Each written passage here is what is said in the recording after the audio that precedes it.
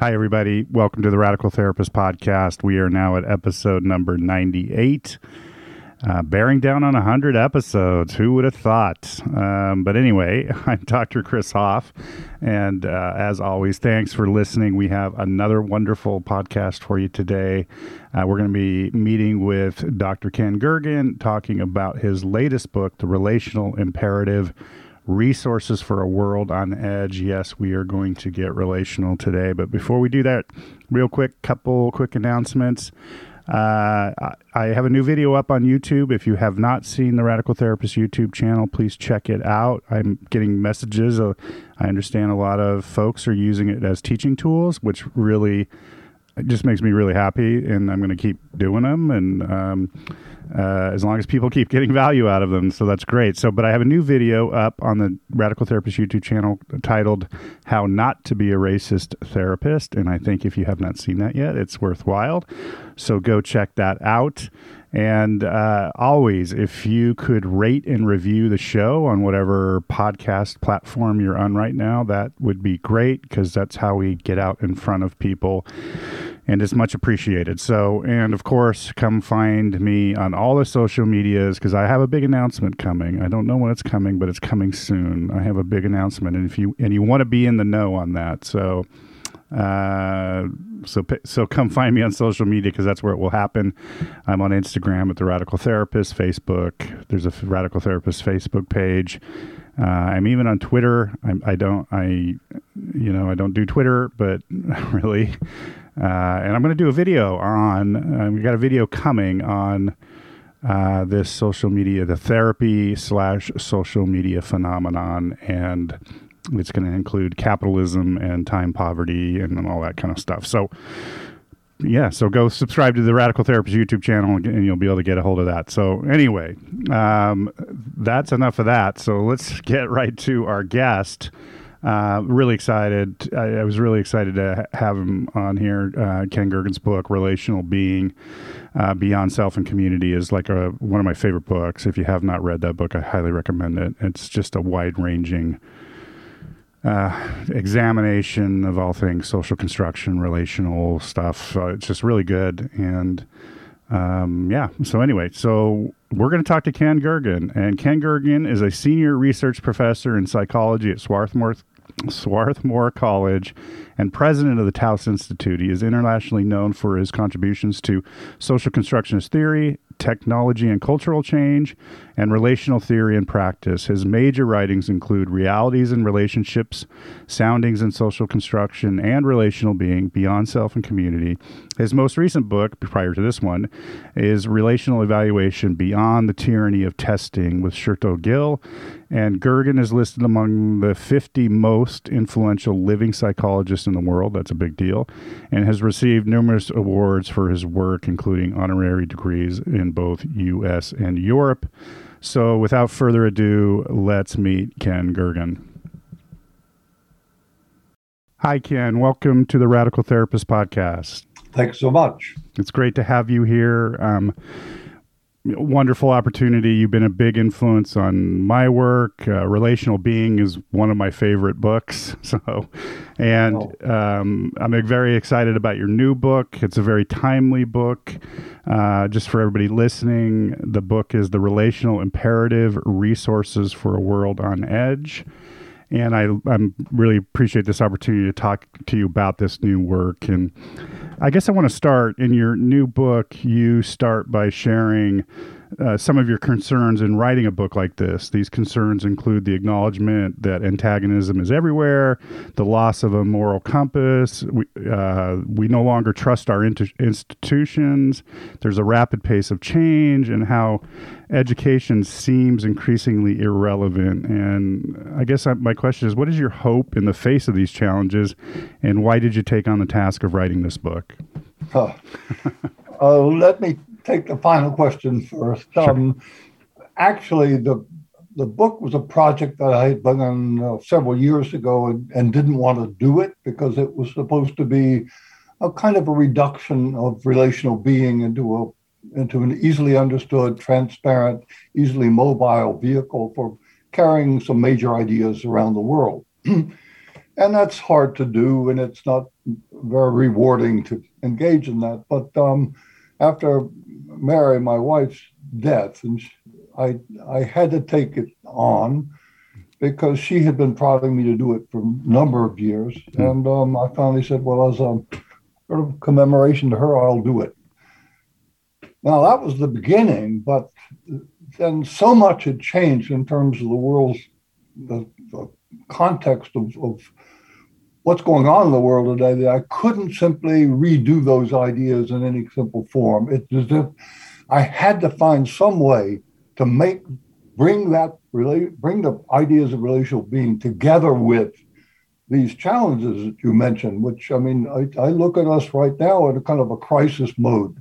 Sure. And how to speak to those issues through the eyes of the relational ideas that I was writing about. Yeah. Well, and in your book, you go more in depth about how our world is constructed, on the idea that individual persons, organizations, governments, etc., are made up of independent or bounded units. And for our listeners, I wonder if you could say more about this, because that's what you kind of take on in relational being as well. Yeah. Yeah. Well, let me use that to kind of connect the ideas in relational being to these issues at stake. The central question I ask is, if we've had several thousands of years attempting to relate with one another in this world, and we haven't solved it yet, and we're still killing each other. And in fact, right now, if we do not find ways of relating, I don't see how we can go on. We can't solve the problems of how we're going to work together globally on environment, on disease, on war, and so on. We haven't got that much time. So the question is, what have we missed? And the argument here is that one of the major things we've missed in terms of getting it together is the very way we've understood relations, of who are the we, how it is we're going to relate to each other. And the chief issue there that I'm drawing attention to is that we've understood this primarily in terms of independent units, as you point out. That is, we've got independent individuals, you there on your screen, me here on my screen, and we're, have our own lives and so on. And we ask about our thoughts and our well-being and where we're going, what we're doing.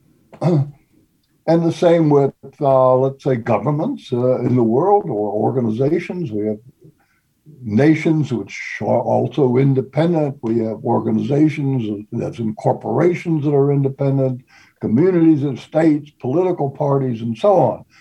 So the attention tends to go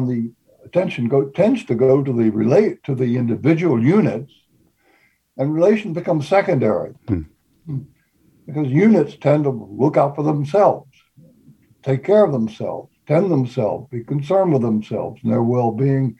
And the well-being or the concern with the process of relating is secondary. Now, what the book does is to turn that around, put that process in the center place. What is that process? Because we emerge out of the process. Language is a good instance. You can't do language.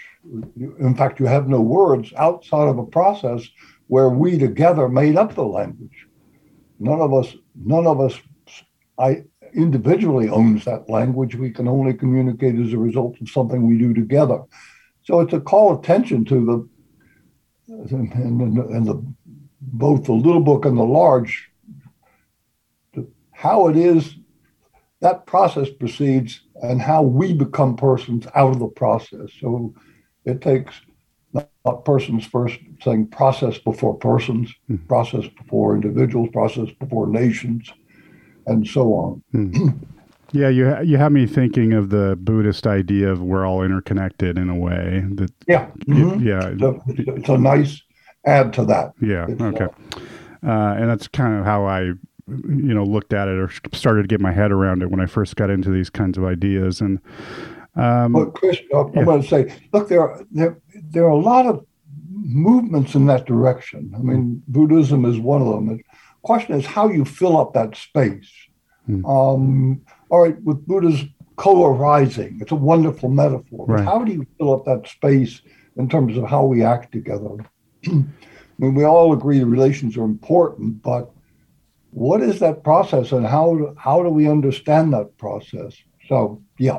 Great. And I'm going to probably ask you that question here in a bit, but um, something that's interesting to me and something I've been thinking a lot about, and you actually write about in the new book. In the book, you are critical of the idea of community as solution, that communal centered life has significant shortcomings. And I guess I'm wondering, what are your thoughts about that, and what is possible beyond community? Yeah. All right. Let me let's go back to the process that we're right now engaging in, a conversation of a certain kind, and we're co-creating that conversation. When you nod your head and so on as I'm talking, that is, you're participating, and how you respond to me will make me who I am. All right. So let's look at that process as fundamental, and wherever we are, we're always engaged in that process. Now, that process also is the genesis of the ways we construct the world. That is, go back to language.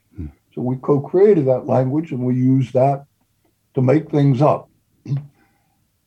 So we have made up the idea of single individuals possessed with minds in the same way we've made up the idea of a community or a nation.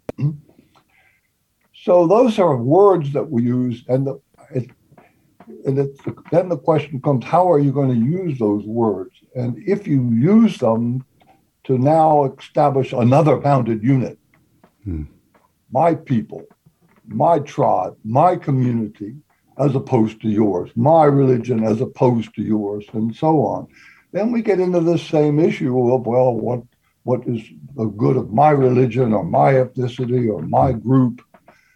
And you redo the problem of this assumption of bounded entities.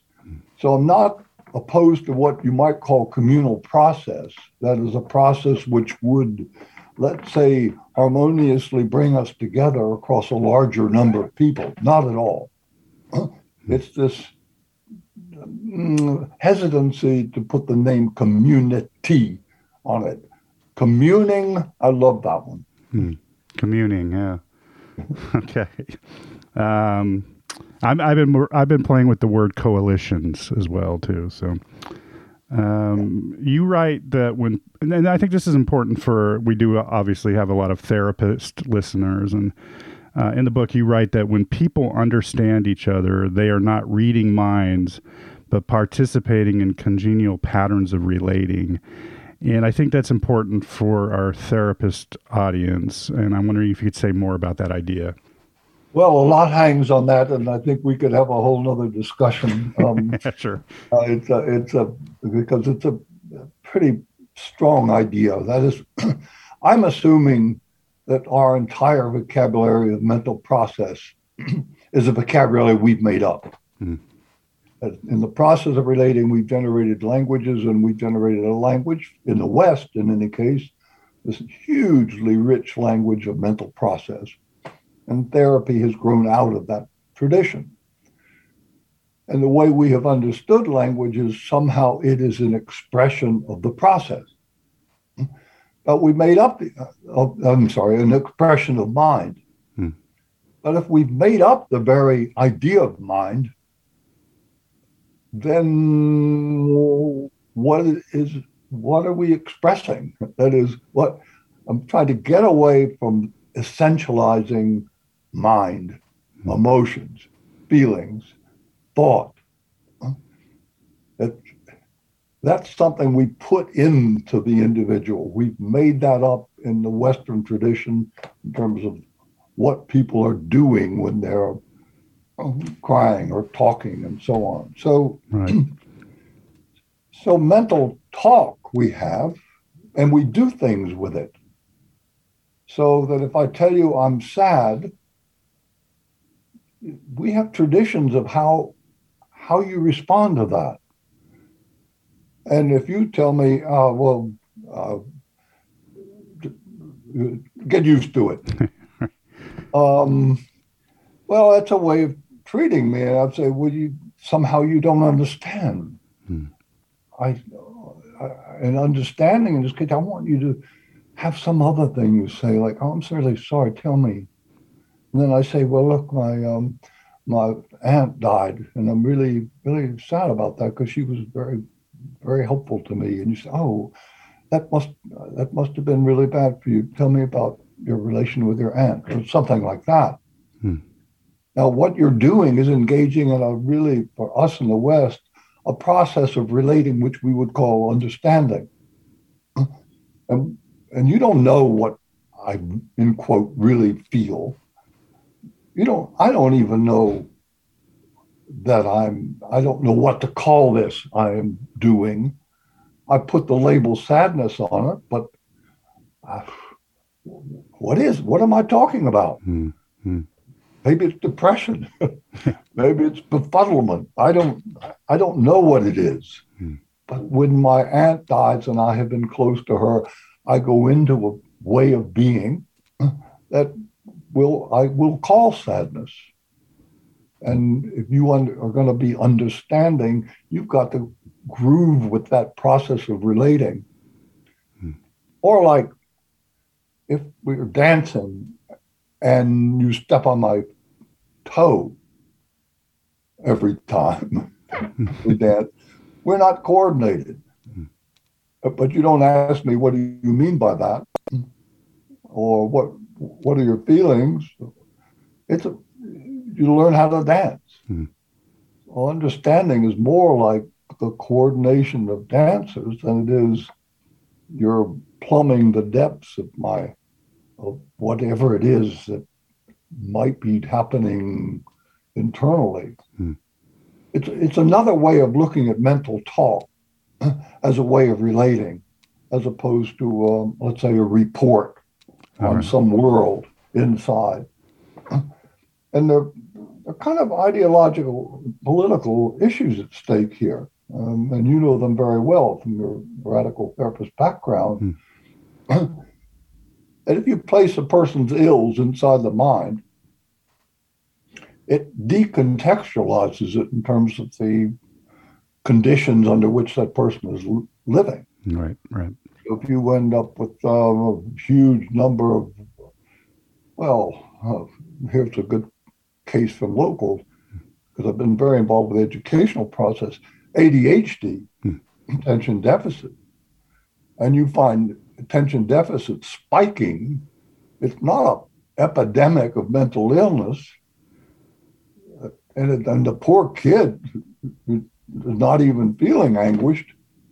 The anguish comes from parents who the kid isn't making good grades, and teachers who the kid may not be paying attention. Hmm. And a school system where the emphasis is so increasingly on making good marks that the kid is under huge pressure, and we give the kid the pills. The kid gets the Ritalin, the kid gets the extra stuff. So we've taken this massive system and boiled it down to a psychological problem of a kid, where the poor kid is like a scapegoat for a horrible system of education which we've created. Anyway, you Right. see the ideological point. So I'm not big on essentializing the mind. I want more interested in what mental talk does as we're relating. Yeah, and in the book, you do kind of you examine, well, education's one of them, but also you examine health care and do talk about therapy. So I guess I'm wondering, what is your hopes for therapy, or what's the in your mind, what is the state of therapy these days, or Well, you've asked a good question, and takes me off in a slightly different direction. hmm. I was very much part of and engaged with what I looked at the whole movement to de-essentialize. That's back beginning with the critical psychiatry, up through the question of the DSM, and so on, and the emergence of a constructionist way of looking at things, which of course becomes very pivotal in narrative therapy. Sure, absolutely, yeah. look at our ways of constructing the world. Look at the narratives we're living in. So that's been very engaging, and that's still very much alive. But I've been trying to rewrite a section of another book on therapy recently, and trying to catch the drift of what's happening today. And it seems to me, like the rest of the world, therapy is becoming a very fragmented community where different people with different ideas and different kinds of things, and we're not necessarily talking with each other. So I can't find a central tendency. I look at programs from the conferences, and they're going off in all sorts of directions, which may be fine. The more voices and the possibilities, the better in one sense. I think it's dangerous to take therapy and make it a sort of a disciplinary regime, in Foucault's words. Right. So everybody has to fit that model. Everybody has to, follow the rules of cognitive behavioral. This is what you ask in the first session and so on. Right. I think that's insane. But so do you see something concerning in this fragmentation, or?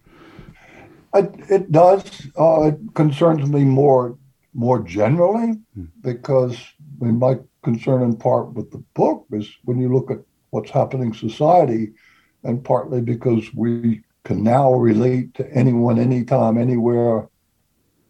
And my original hope was that would bring us into relating with each other in ways that we're understanding. So we'd have kind of a better feel for each other in the world, but it's so easy to isolate and become a we and draw another ring around this unit, we who believe this therapy and not you. So then it becomes dangerous in the sense that what you have is sort of an all against all fragmentation, and the dissolution of society, basically, ultimately. Yeah, good point. And a little bit that's what I fear is happening. And so I begin to look at ways out of that, and look at, for me, to look at therapy almost as a change agent in society. The way you do it is part of what society will become. So it's in the very process of relating, and you set a model for how it is we relate together. Now, that's the way I would like to look at it, so that you're not only dealing with the local process of whoever's in therapy and what their relations are, what they're with all, but the very way of doing it is like a model for a way of being. I really like that. Yeah. Well, it's the opposite, for example, of the kind of the structure that we set up from Freud on of the therapist being the kind of leader, knower, and and the client is sort of dependent. Yeah, right. And that very structure of they're experts and they're people who don't know anything. You've already set up a division. Yeah. So therapy becomes, then we try to break that division, becomes a with. Let us work with, let us co-create together. Yeah. And I think that's the way narrative therapy is actually moving in myself, the way I read it now. I don't think it began so much that way. It was an attempt, but it's the difference between the therapist who is guiding the way and working as opposed to working with. It's just slightly different feel to it, the way at least what I'm reading. Yeah. So there is some hope. Let's hope. Okay. Also in your book, this was really kind of very interesting to me because I'm really interested in future scenarios right now. examining, exploring those. And your book, you also write about scenarios and generative scenarios, degenerative scenarios, regenerative scenarios. And like I said, I become very interested in future scenarios as a speculative infrastructure for co-creating potentials and predicting possible experiences, etc. And I'm wondering if you could say more about your views of these sorts of scenarios, or even describe them for our audience and their role in the relational process. Okay, and then let me come back to your own interest there. Sure.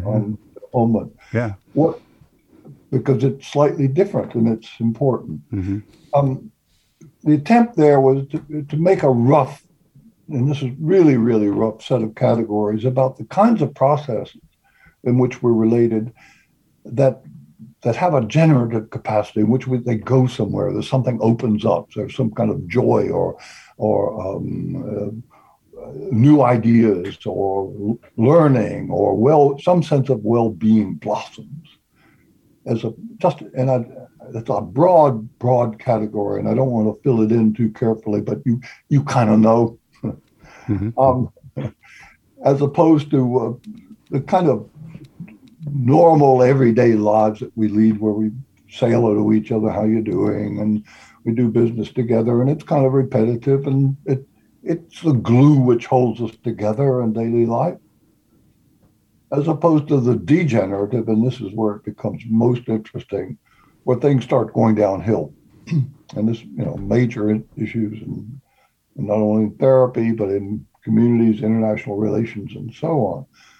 What kinds of relations spin out to the point that we're not speaking, or you're evil, or we should be careful about you, or we should lock you up, or we should eliminate you in the end.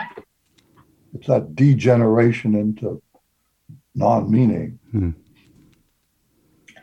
So, and what are they like? What are the components? How do they function? Where are they located? And then the regenerative, which I become extremely interested, how do we get out of it? Mm-hmm. Once we're in like to go to a therapeutic situation, once we're in a horrible arguments that people can get into, doors slamming and people get hurt, how do we reverse the trend? What point can you insinuate yourself into that process and say, hey, we can do better. Hey, let's go back to X. So rather than trying to solve the problem so much, how that you may be arguing about, how do we reverse that trend to regenerate a process whereby we are at least mutual well-being is being achieved. And I'm very interested in that, not only in therapeutic relations, but all the way up to international relations or peacemaking and communities and so on. All right, so that it's a way of trying to introduce a way of thinking about the process and the analytics of what are the peacemaking. How do people do that? What are those conversations like? How could those practices be shared for others? How could the practices of peacemaking we find in other cultures be imported? How could we share those with each other? How could we create new practices within therapeutic? How can therapists become co-creators of new vehicles for relating? Now, the question you raised, and that I find it quite fascinating, is, all right, what I'm talking about so far are things we do and how we could do them better. One way of doing them better might be to generate scenarios for the future. How could we make this happen? What would the steps be with that? It's kind of like not re-narrating the past. It's taking a narrative of the past and extending into the future and ask, what could we get from that? And let me share one case of that it's worked wonderfully in education. Please. It's a school I work with in Norway for dropouts. Kids who, for one reason or other, can't tolerate the school system, or been kicked out, whatever. They're a tough group of kids. And this school system's absolutely been fantastic. It's got the national attention. They're trying to duplicate it all over the country now. But one of the key things they do, and this is the part that's interesting, is sit down with the kid and say, what would you like to, where do you see yourself like 10 years from now? What would you like to do? What appeals to you? And they start telling, if you ask them a story about, well, I'd really like to work on cars. I'd like to have a shop where I really like cars and I'd like to know and fix them. And hey, what if I could work on a sports car? Wouldn't that be fun? All right. And so you begin to develop that ceremony and you fill it out. Where would you like to live? What would be a great thing? Then you ask, how would you get there? Yeah, what would be the steps? And they start filling in, who would you need to help you? Who would be some really good people to help you? Mm-hmm. What kind of courses might be really useful for that? Hey, we could do that. And we can get those people to help you. And we can make that happen. And they make up a whole road map for the future. And they actually make a chart, physically make it and draw things on it, set them up in the school. Anyway, and they've had wonderful success with that. Just to change the mindset. Now let's fix you. Let's develop a future narrative that you can accomplish, that you have your heart in. Right. Yeah, and that's the part of that's the structure I think I'm really interested in, and in my own thinking, it's come out of, and I was introduced. I'm pretty sure you introduced me to the work of Bruno Latour, and and his critique of critique, and also his compositionist manifesto, and those ideas of critique has taken us so far, but now these tools are kind of just creating ruins upon ruins kind of thing. And so, but how do we go together in the future? And I think, there's a lot of people in climate work that are using future scenarios, and what you just described was beautiful. I want to find out more about that. And I just think, there are, people that are starting to try to look forward and how do we move forward together. And I think this is one of those kind of possible infrastructures to give us that framework to do that. Yeah. So thank you for sharing that. Okay. I guess I'm going to add, this is where you did raise that question, how do we fill up that space? And maybe because you write that the relational process within the profession of therapy is largely based on the assumption of separation. You kind of spoke to that, and largely structured in terms of cause and effect. And I wonder if you could say more about that, but also what is the relational solution, or how, what are your ideas? And you've kind of talked about this already, but I mean, what are your ideas about how we fill up that space, or what would be helpful kind of moving in, trying to do that work? Well, let me go to the cause effect question first, and then try to move into it from there. I mean, generally in the social sciences and policy making and everyday life, we think of cause and effect, that something makes something happen. Now, why is that a good explanation? And generally, you can trace that explanation back to this way we have of thinking of individual entities. Because you ask, if there are independent entities, why would any of them move?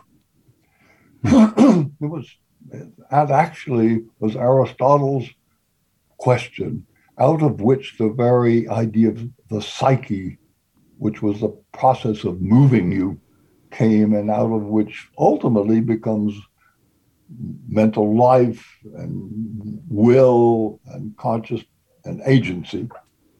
I just move when I want to. In some way, that becomes the basis of determinism versus free will.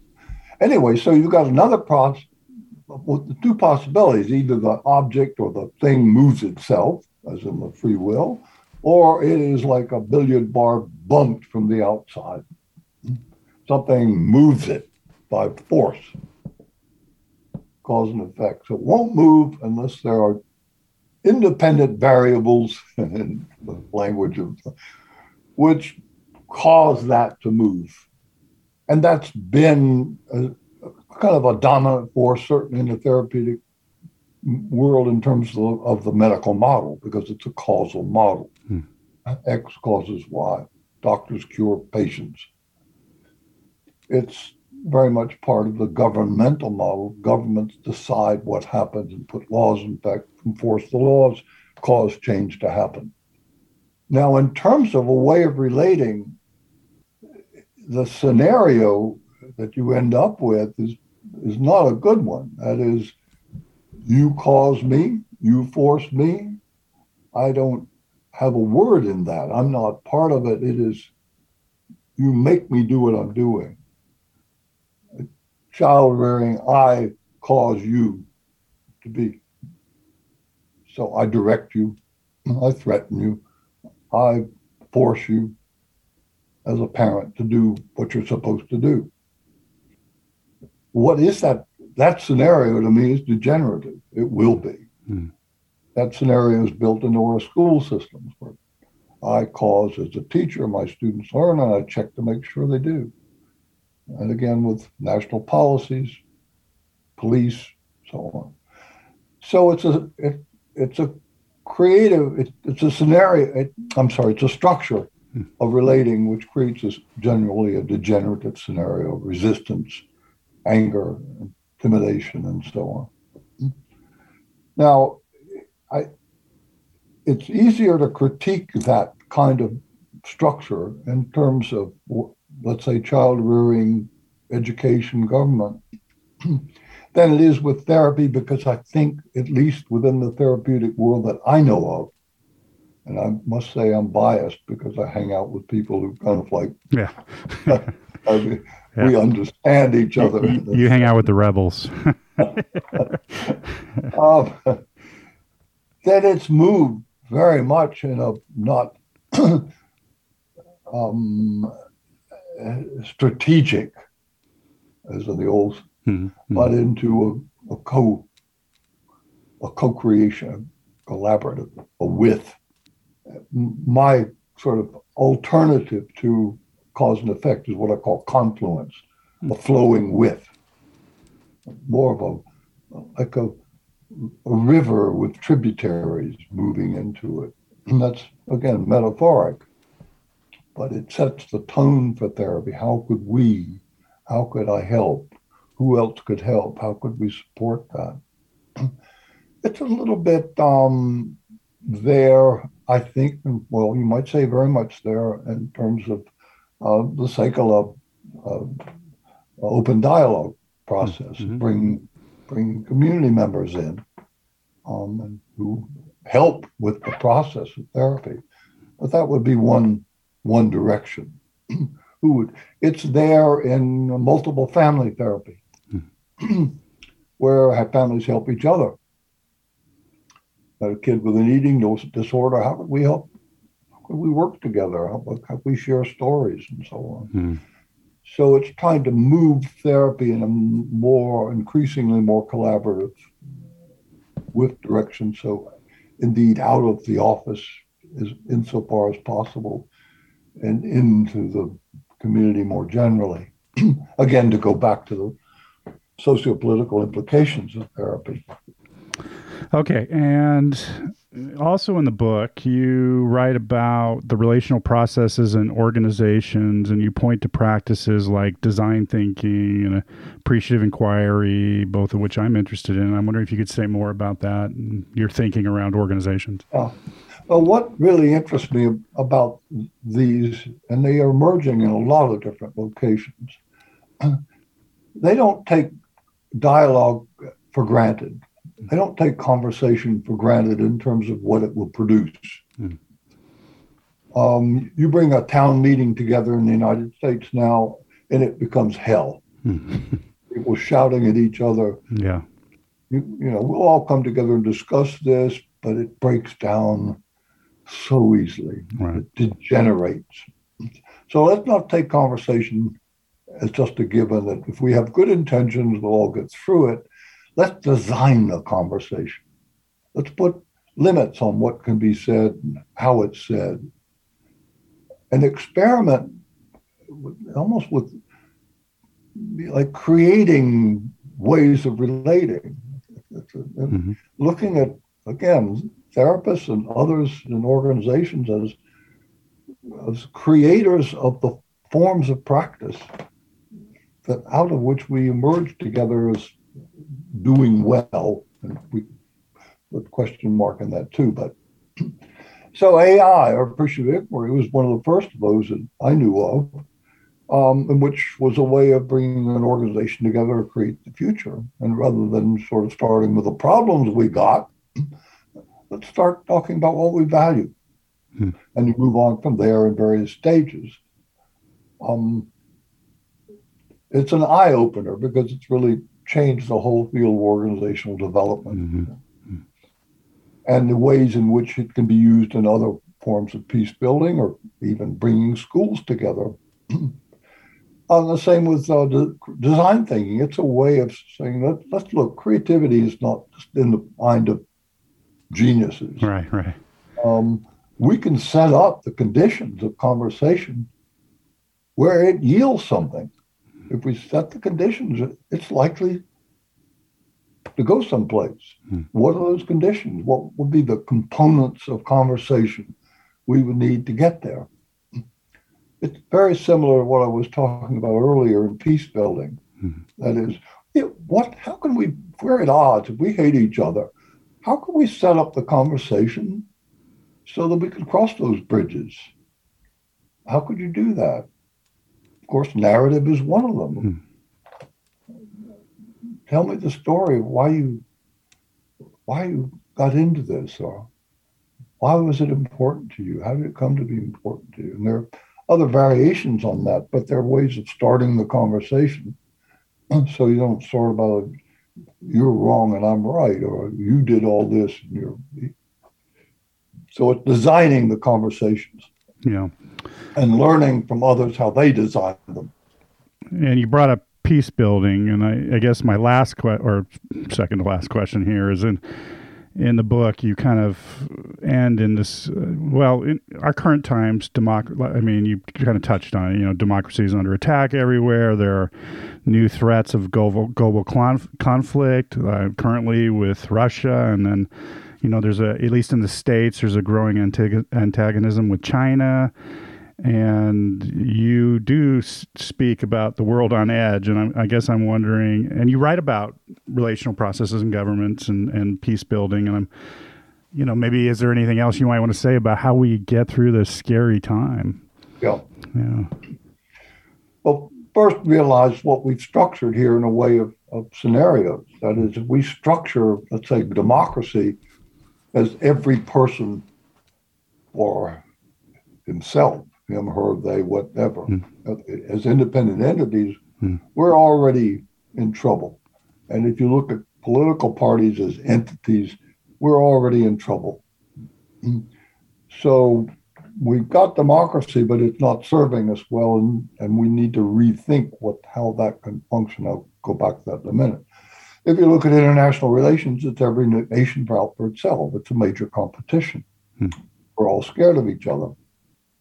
So we have a scaffold of relating which is competitive, and it's killing us. How could we do otherwise? How could we do democracy otherwise? And those are the kind of major questions. I don't have any simple answers. Right, sure. But at least what I feel like is there are movements now in that direction. There are movements, for example, on a more local level of co-governance, relational governance,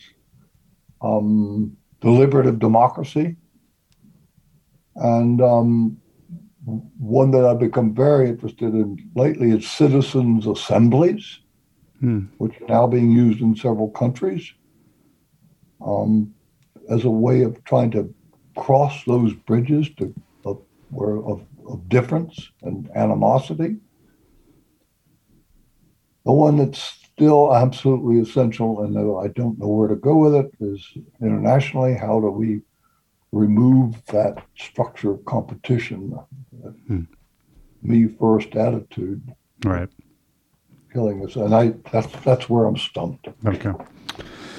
All right. Well, Ken, thank you and for everything. And then I guess I have one final question I like to ask everybody that comes on the show, and that is, and I'm really interested in what's got your attention these days. What books or ideas or thinkers, et cetera, are capturing your attention currently?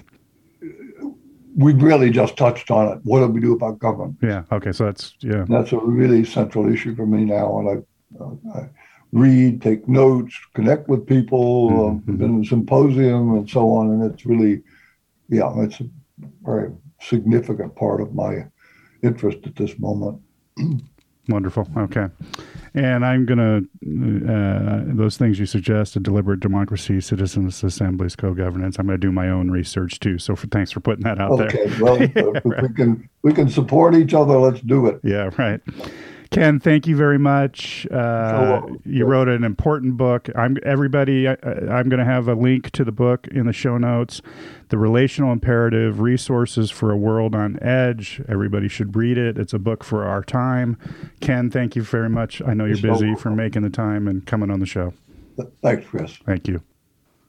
Well, that's our show. And as always, thanks for listening. And you can get a copy of the book, or there's a link in the show notes. So go check that out and pick yourself up a copy of the book. It is, like I said, an important book for our time.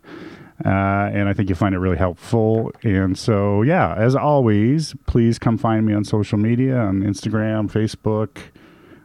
You can email me at theradicaltherapist@gmail.com. Love getting emails from you folks. And and please rate and review the show on any podcasting platform you're on, and please share it with anybody you think would find value. So that's it for me. As always, thanks for listening to the show. I'm Dr. Chris Hoff. Peace.